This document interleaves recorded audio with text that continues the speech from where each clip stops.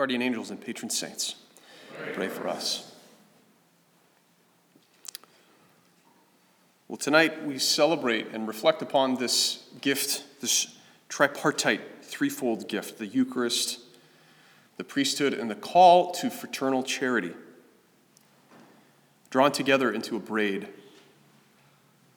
The Last Supper, an icon of each of these. We celebrate, first and foremost, the institution of the priesthood, and for that reason, we're especially glad to welcome Matt Glazier. He's tending to liturgical needs right now, but an alumnus here of the university who is now currently studying for his home diocese of Wichita, originally from Madison, Kansas. He's here to celebrate with us tonight while on break for Holy Week, so we're very glad that he's here, and ask your prayers for him and the others who are currently studying for the priesthood who have passed through these doors of the Diddy Center. The priesthood, of course, can only make sense to us in light of the Eucharist. The Eucharist is the goal of our faith, and therefore the goal of the priesthood. Everything about priesthood is at the service of the Eucharist, to make it present, to make it available, hopefully readily available, as the sustenance for the Christian people and the Christian life. But so too, it is the source of the priesthood.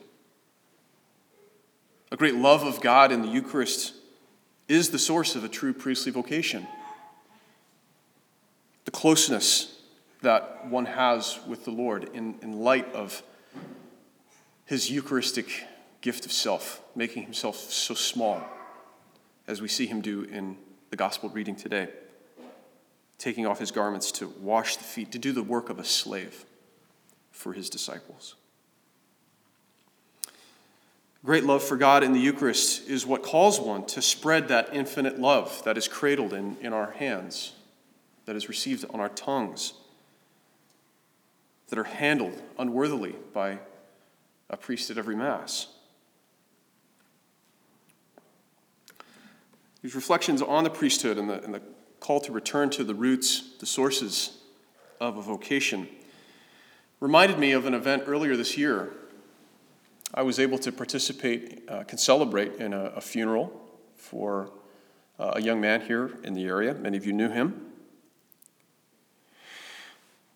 It was an interesting thing that stood out to me because it was a primarily Hispanic parish, and everyone that was there at the funeral, practically speaking, was of Hispanic descent as part of that community, very tight-knit community. But I noticed that there were no Hispanics on the altar. There were 3 gringos up there, me and a couple of others, to perform the sacred rites of laying this man to rest, this young man. For he was young. I believe he was 19. He was murdered. He was murdered to send a message. The message being, we control you. We tell you when you can sit and when you can stand, when you can leave and when you can stay. You disobeyed, and so we're going to make an example of you. And they did. Certainly they did. A very cruel and malicious and ugly example. It was a message. I'm certain that at least half of the people, if not more, who were in that church that day for that funeral knew exactly who had murdered that young man. That was the whole point. You were supposed to know so that you would stay in line. You wouldn't deviate from your orders. And as I sat there in the sanctuary, this didn't occur to me at the time, but I'm cursed as a slow-witted individual to always come up with great things to say 5 minutes too late. It occurred to me later, as I saw that assembly of people, and I saw all of his friends, young men, lined up to honor him, to express their grief and sorrow and support that family. I looked out at them, and then I'd look up at the crucifix. I look back out at them, and I look back out at the crucifix, and I thought to myself, we're missing something here. We're missing something really important. And I think that's why none of them are up here with us. I guess what I'm trying to say is, I wanted to scream out, this young man is more alive right now than the people who murdered him. You see, because he wasn't willing to comply with the lie. He wasn't willing to go along in disobedience to the truth that had been planted in his heart. Whatever compromises he had had to make, he had struggled to free himself from that evil, and he paid a steep price for it. You see, that's exactly what needed to be pointed out. That young man is more alive because he is a witness to the truth, to the reality that God does not abandon those who serve him. Even though you die, you shall live forever.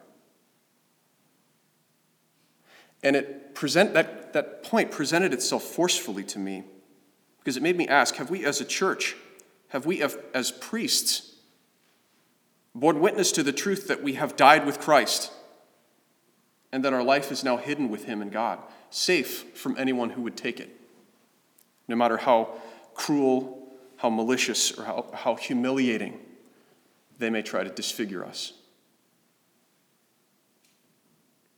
No matter how forcefully and spitefully our enemy attacks. Have we as a church borne witness to that truth, or do we comply with the lie? Do we find our ways to make peace with it?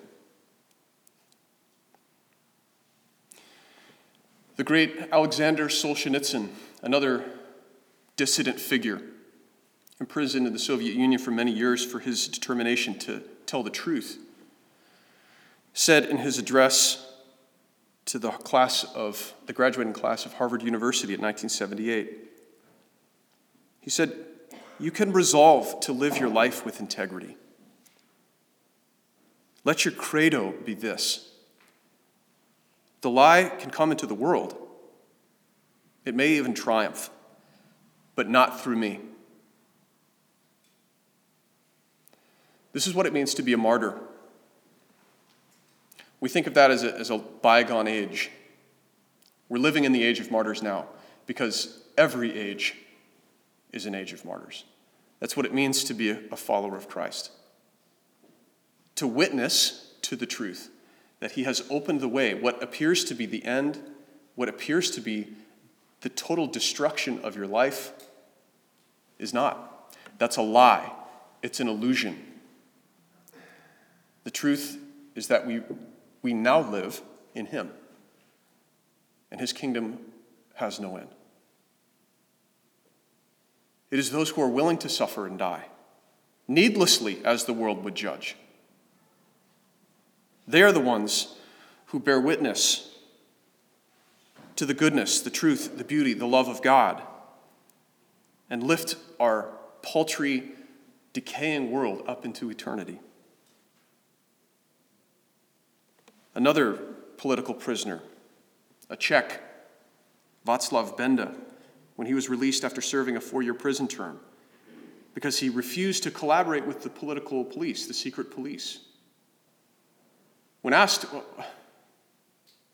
why were you imprisoned?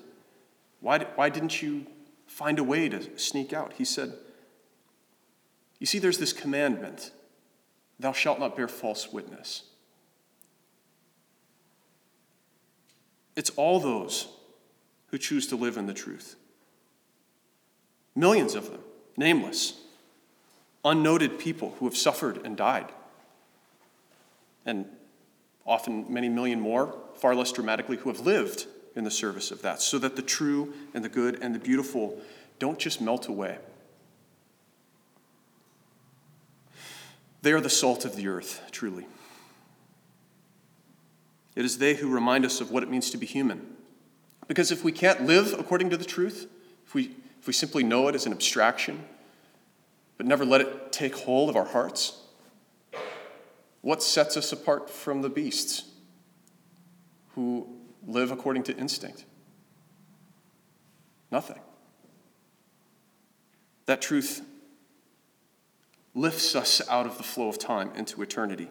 It's those who bear witness to this that gives us our identity, our place within the cosmos, as ones who live at the intersection between time and eternity, and bring the eternal into time. Give us a taste of that transcendence and that love. You know, recently we took a little retreat, went up into the mountains, spent some time in the desert over spring break. And one of the members of the crew, when I asked what her impression was of the trip, said, you know, it was strange that we spent so much time on Mass. We spent a lot of time on Mass.